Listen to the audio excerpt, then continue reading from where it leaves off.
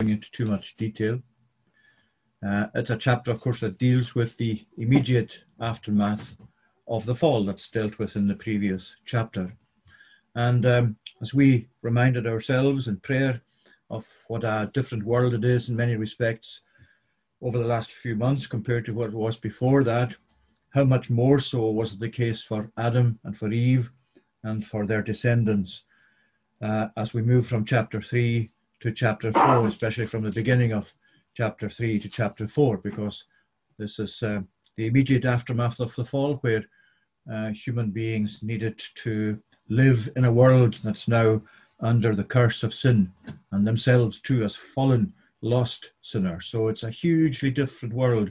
We just cannot imagine the huge difference between what was and what now is from the middle of chapter 3 on through the rest of the scripture, really. The first two sons that were born to Adam and Eve themselves encapsulated the words of verse 15 of the previous chapter, because there the Lord said to the serpent, "I will put enmity between you and the woman, and between your offspring and her offspring. He shall bruise your head, you shall bruise his heel." And especially the emphasis there on enmity between the seed of the serpent and the seed of the woman. As we'll see later on in the study, there is a close relation between Cain and his actions and Satan himself as the head of the movement of evil. But the first two that were born really shows this conflict, how immediately it showed itself even between these first two brothers that were born to Adam and Eve. The enmity between them is very obvious and is a feature of this first chapter dealing with the aftermath of the fall. And we can see from this that from now on, history is going to really follow these two lines, scripture especially, will follow these two lines, the lines of faith and the line of enmity against God and against God's people. And so you find also that this faith in God and this enmity against God are incompatible, and that's worked through the rest of the scripture, even coming to its climax in many respects on the cross itself, where, as was said in the book of Acts, Jesus was put to death, yes, by the foreordination of God, but also wicked men took him and crucified him. So you've got a clash there between what is good and what is evil, what is enmity against God and what is faith in God. And that incompatibility will exist till the end of the world. That enmity will not be removed entirely until the world is done.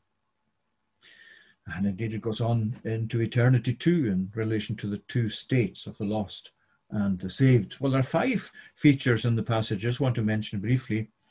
First of all, there's encouragement, because the first thing here that you read in the chapter is something which immediately follows on from the previous chapter, and especially the ending of the previous chapter. God drove out the man, and he placed at the east of the Garden of Eden cherubim and a flaming sword that turned every way to guard the way to the tree of life. That really, in a sense, you could say, is the law. There is God specifying, this is the law, this is my barrier. You cannot enter to the tree of life anymore this way. And so he's specifying there a particular statute and a law and a provision that guards the way to the tree of life. And here in chapter 4, we have the beginnings, really, of what you might say is the gospel as well. And that's always the case through scripture and through the history of God's church and through our own experience as human beings. The law is what brings condemnation and brings curse. But that's answered by the gospel, which brings justification and blessing. And it fits very well with chapter 3 and verse 20, where Adam gave the name Eve to his wife. He called the name of his wife Eve because she was the mother of all living.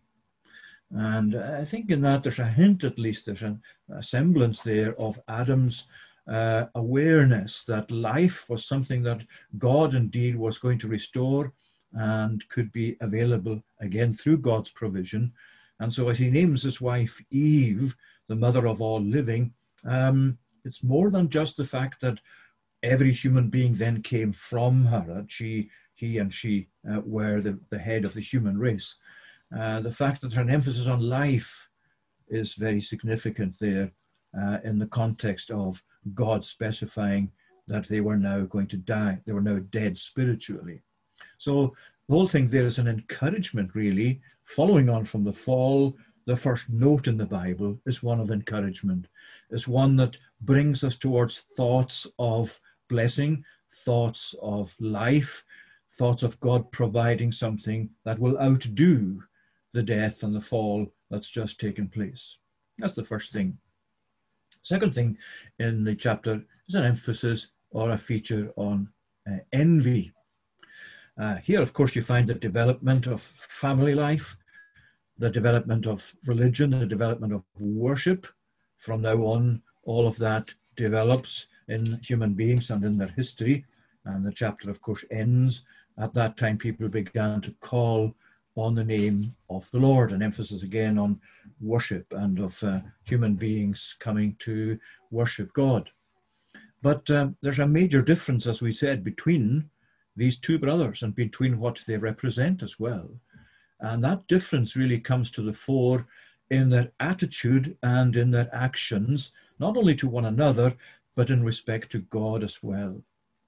In verse 4, you find the emphasis there that Abel brought the firstborn of his flock and of their fat portions, whereas previously Cain actually brought to the Lord an offering of the fruit of the ground. And there's, in the language that's used there, it's not just so much the kind of material that they brought. It's not just that one brought the firstborn of the flock for a sacrifice, and also, but whereas Cain brought the fruit of the ground, it's not really the difference so much between what they brought, but the attitude in which they brought it. Because Abel chose the best of the flock. He took the firstborn and the fat portions. He was careful to give to God what God deserved. Cain made no such choice. He just took of the fruit of the ground, as if he was just saying, well, that'll do. I think this is actually adequate. And when you read then that God had regard to the offering of Abel, but not to Cain, that's what really lies at the heart of that distinction or difference. It's the Lord viewing the heart. It's the Lord viewing the spirit in which they brought their offerings. Not so much the offerings themselves, but what they actually brought, the mind with which they brought, the heart with which they brought these offerings. One, a heart of faith. Hebrews 11 verse 4 actually clarifies it for us, because it says there in regard to Abel's offering, by faith Abel offered a more excellent sacrifice than Cain. In other words, again, Hebrews is pointing us to the heart and especially to faith.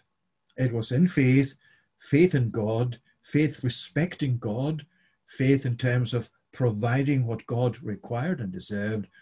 That's the distinction between Abel and Cain, of which there is no such spirit, in whom there is no such spirit. And so that's why God had regard to the one, but not to the other. But then it's interesting, as we go down through the passage, the Lord said to Cain, why are you angry? Why has your face fallen? If you do well, will you not be accepted? And if you do not do well, sin is crouching at the door. It's desirous for you, but you must rule over it. Now, what I want to just point out there is that here is somebody who from now on is really regarded in Scripture as a wicked person, and really in a sense begins that line of enmity against God in contrast to the line of faith. And yet here you find God not dismissing him immediately, not actually saying to him, The fact that you've done this means that I am done with you. There is no availability of mercy. Verses 6 and 7, God is essentially, in a way, reasoning with Cain. And he's saying to him, is it not true that if you do well, will you not be accepted? In other words, he's reminding Cain that he's on mercy's ground, as we often put it. So that if Cain seeks the Lord, then the Lord will respond. The Lord will be true to his promise. But of course, Cain doesn't do that. But it is important to notice that point. Despite what Cain has done, despite the spirit in his heart, and despite the fact that God did not have regard for his offering, found it unacceptable, yet still he wanted Cain to actually think about what he had done and just think especially about how he would be accepted if he did things as God himself required. And how often, of course, we ourselves come back to think about that if God had dealt with us as we deserved, then we wouldn't be here tonight. And despite what we did, despite what we do at times, we still find ourselves on mercy's ground. We still find God reasoning with us through the scripture that he will be true to his promise, that he will accept us, that he will accept our offerings if we come to him through faith in Christ. And of course, then in verse 8, you find a response there of Cain, where you find Cain coming to speak to Abel, his brother. And when they were in the field, Cain rose up against his brother Abel and killed him. There is the outworking of the envy, the outworking of the sin, the outworking of the enmity against God himself, as well as his brother Abel.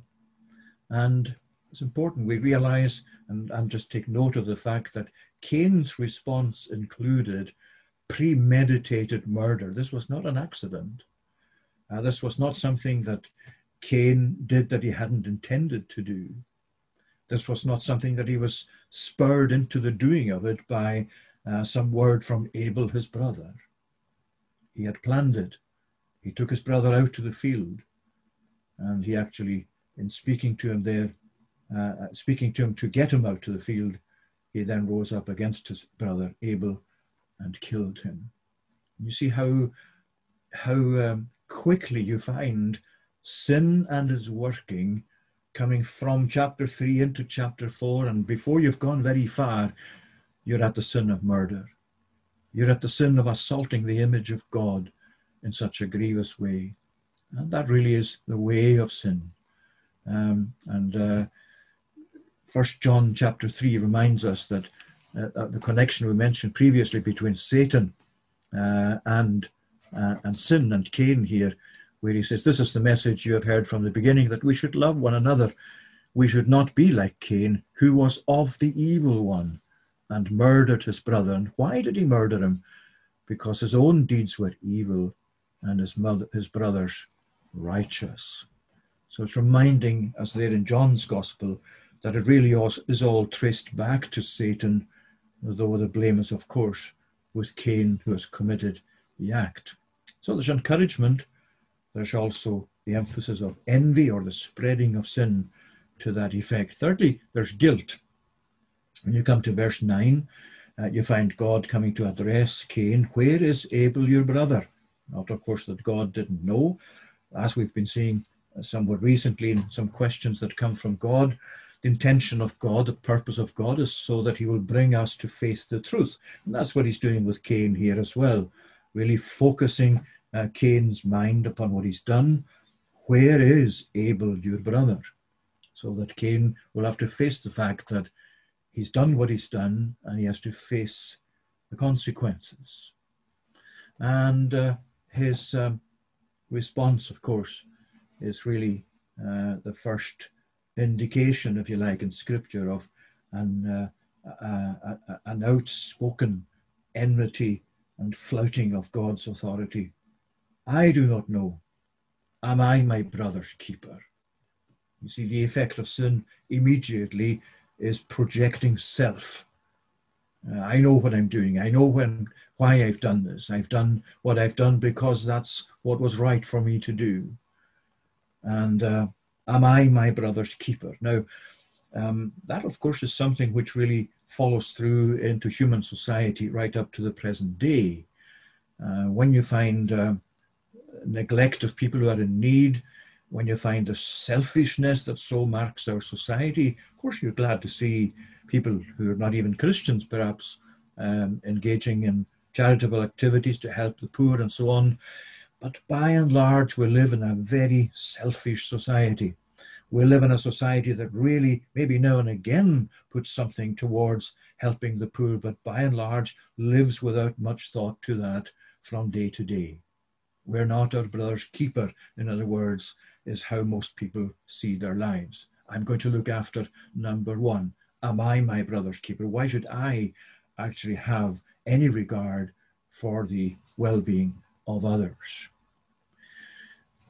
And in many ways, that's what lies behind such grinding poverty in parts of the world. I think we mentioned on the Lord's Day how so many places that have the blight of poverty can trace it back to the kind of greed and the way in which the leaders in those countries themselves reap the benefits of the resources for their own bank accounts and leave the people still in poverty. Well, verse 10 then, God goes on speaking to Cain. What have you done? The voice of your brother's blood is crying to me from the ground. And now you are cursed from the ground, which opened its mouth to receive your brother's blood. And again, you find a repetition there of the word blood, where you find the emphasis on guilt now. Thirdly, there's encouragement and envy and guilt. There's God's question to Cain to face the truth, but here is the emphasis: the blood of Abel is crying out to God from the ground. And of course, that blood of Abel is crying out for vengeance. He has been wrongly killed, and the blood that was shed is crying out to be avenged.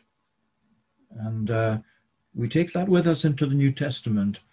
And again, we find in Hebrews chapter 12, which speaks about the blood of Jesus, speaking better things than the blood of Abel. And this is what it's getting back to. Abel's blood says, avenge me. Deal with the person that's done this.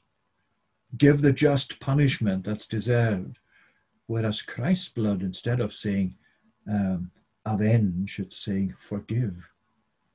Cover the sin. Justify.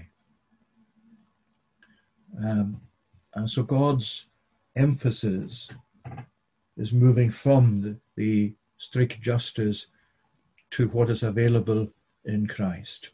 And of course, God's sentence there, verse 11, is similar to the words that he spoke to the devil, to Satan in chapter 3 and verse 14. What do you find saying here? Now you are cursed from the ground, which has opened his mouth to receive your brother's blood. And the reaction of Cain really shows the state of his heart and of his mind. And it's such a telling part of the passage that the more you read through it, the more you see sin swelling and sin multiplying. The more you see its effects, the more you see Cain in the grip of sin. And the more you see, instead of him coming to avail himself of mercy, he is actually going in the opposite direction. He's becoming a worse person by every step. He says here, behold, I shall be a fugitive. My punishment is greater than I can bear. You have driven me away today from the ground. From your face I shall be hidden. I shall be a fugitive and wanderer on the earth. Whoever finds me will kill me. And you might think that there's an element there of regret, or even a smidgen of repentance, but when you look at it closely, it's really just self-pity and fear of further punishment and fear of retribution. And in a sense, that's very much still a complaint against God, more or less saying, God, why should you do this to me? Surely my sin doesn't deserve this kind of response. And of course, built into the theology of it there in the writer, you find in these verses, from your face I shall be hidden. Whatever Cain himself made of that, it certainly comes across to us when you know the scripture and when you know all of these emphases in scripture, what they mean. To be hidden from the face of God is to be cut off from life. And that's really what Cain is saying God's punishment for him is. I shall be cut off, hidden from your face. And the Lord put a mark upon Cain and said, lest any who found him should attack him. Well, God actually puts the mark on him. What the mark was, nobody knows. You'll find all kinds of different opinions as to what this actually means. But it is important, whatever the mark was, whether it was something in himself, where he constantly felt through his conscience some guilt about what he had done or whatever, or whether it was an outward mark to actually show this is the man who committed the first murder. You notice it's there, he put a mark on him, lest any who found him should attack him. So it was something that God designed so that he would not himself be killed by anybody who wanted to take vengeance for the death of Abel. But it's really saying to us, God has actually put a protective mark on him. God hasn't killed him. God hasn't destroyed him. He's put a mark on him to protect him from being killed. But, it still really says to Cain, look what God has done. He's still giving you time. He's still giving you further opportunity to turn to him if you want to. Nobody's going to kill you. Nobody's going to take retribution against you.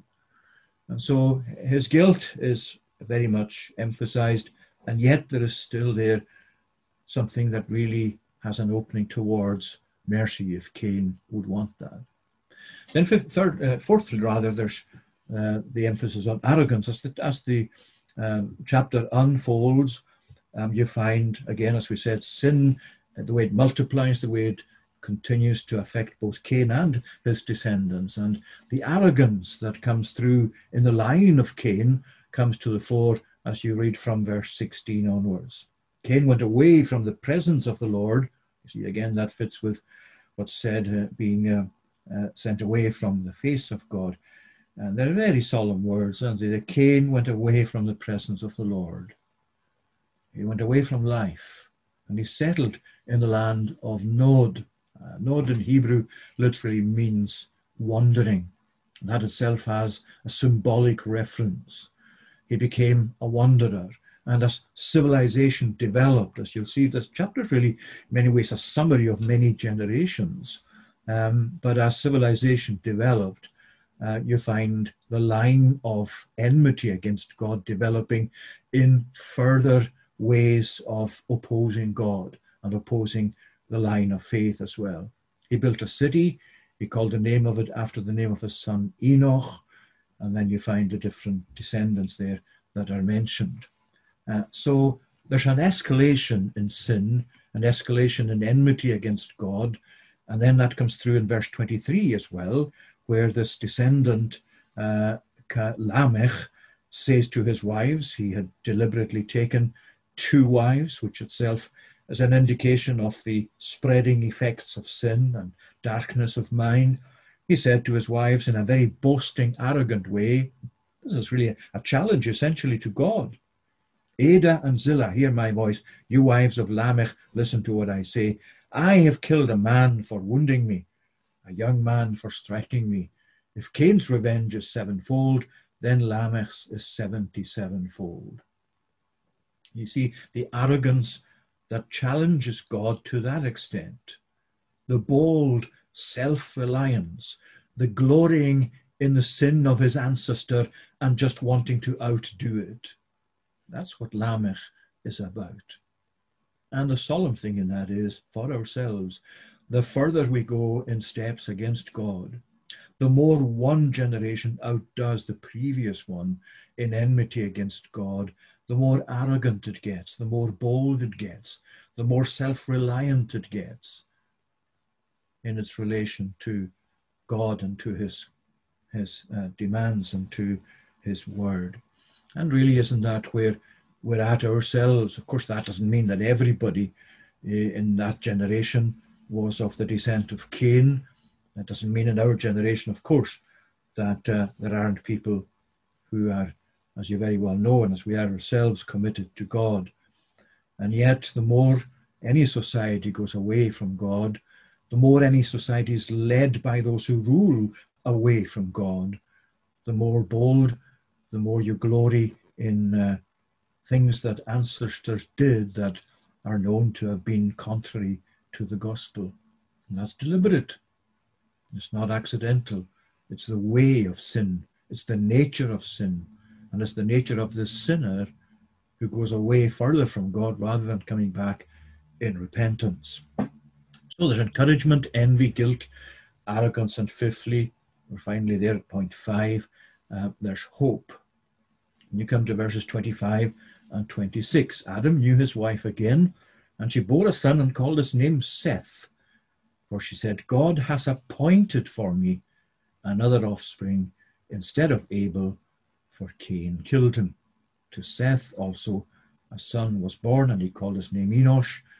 At that time, people began to call on the name of the Lord. People, that is, within this new line of beginning with Seth, that became the line of faith, contrary to the line mentioned there directly from Cain. This is the contrary line. This is the different line. This is the line of obedience and faith, obedience to God. And it's then in that people began to call on the name of the Lord. So the way that that Eve spoke there is significant, and the name that was given, the name Seth itself, means appointed, and fits in with the words that she said. God has appointed for me another offspring instead of Abel. In other words, she seems to have cottoned on and caught the emphasis that God himself had said in previous words, where he emphasized the life that was available rather than just a line of unbroken death.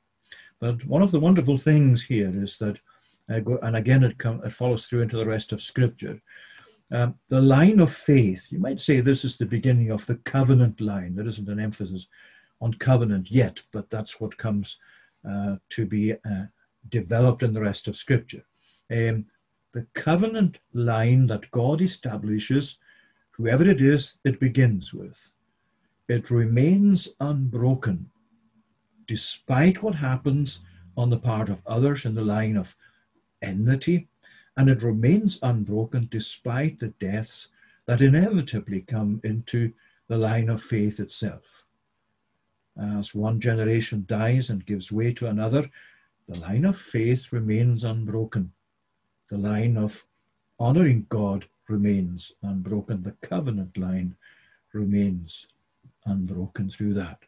So it's an interesting chapter. It's a significant chapter in itself, and I'm afraid it didn't bring out many of these points in any great detail or clarity, but they are themselves significant as they form a bridge between the fall in chapter 3 and what you then find regarding Noah and the beginning of covenant relationship with Noah, where God enters into covenant with him. So this is a kind of bridge in the immediate aftermath of the fall. I pray that God will bless these thoughts to us.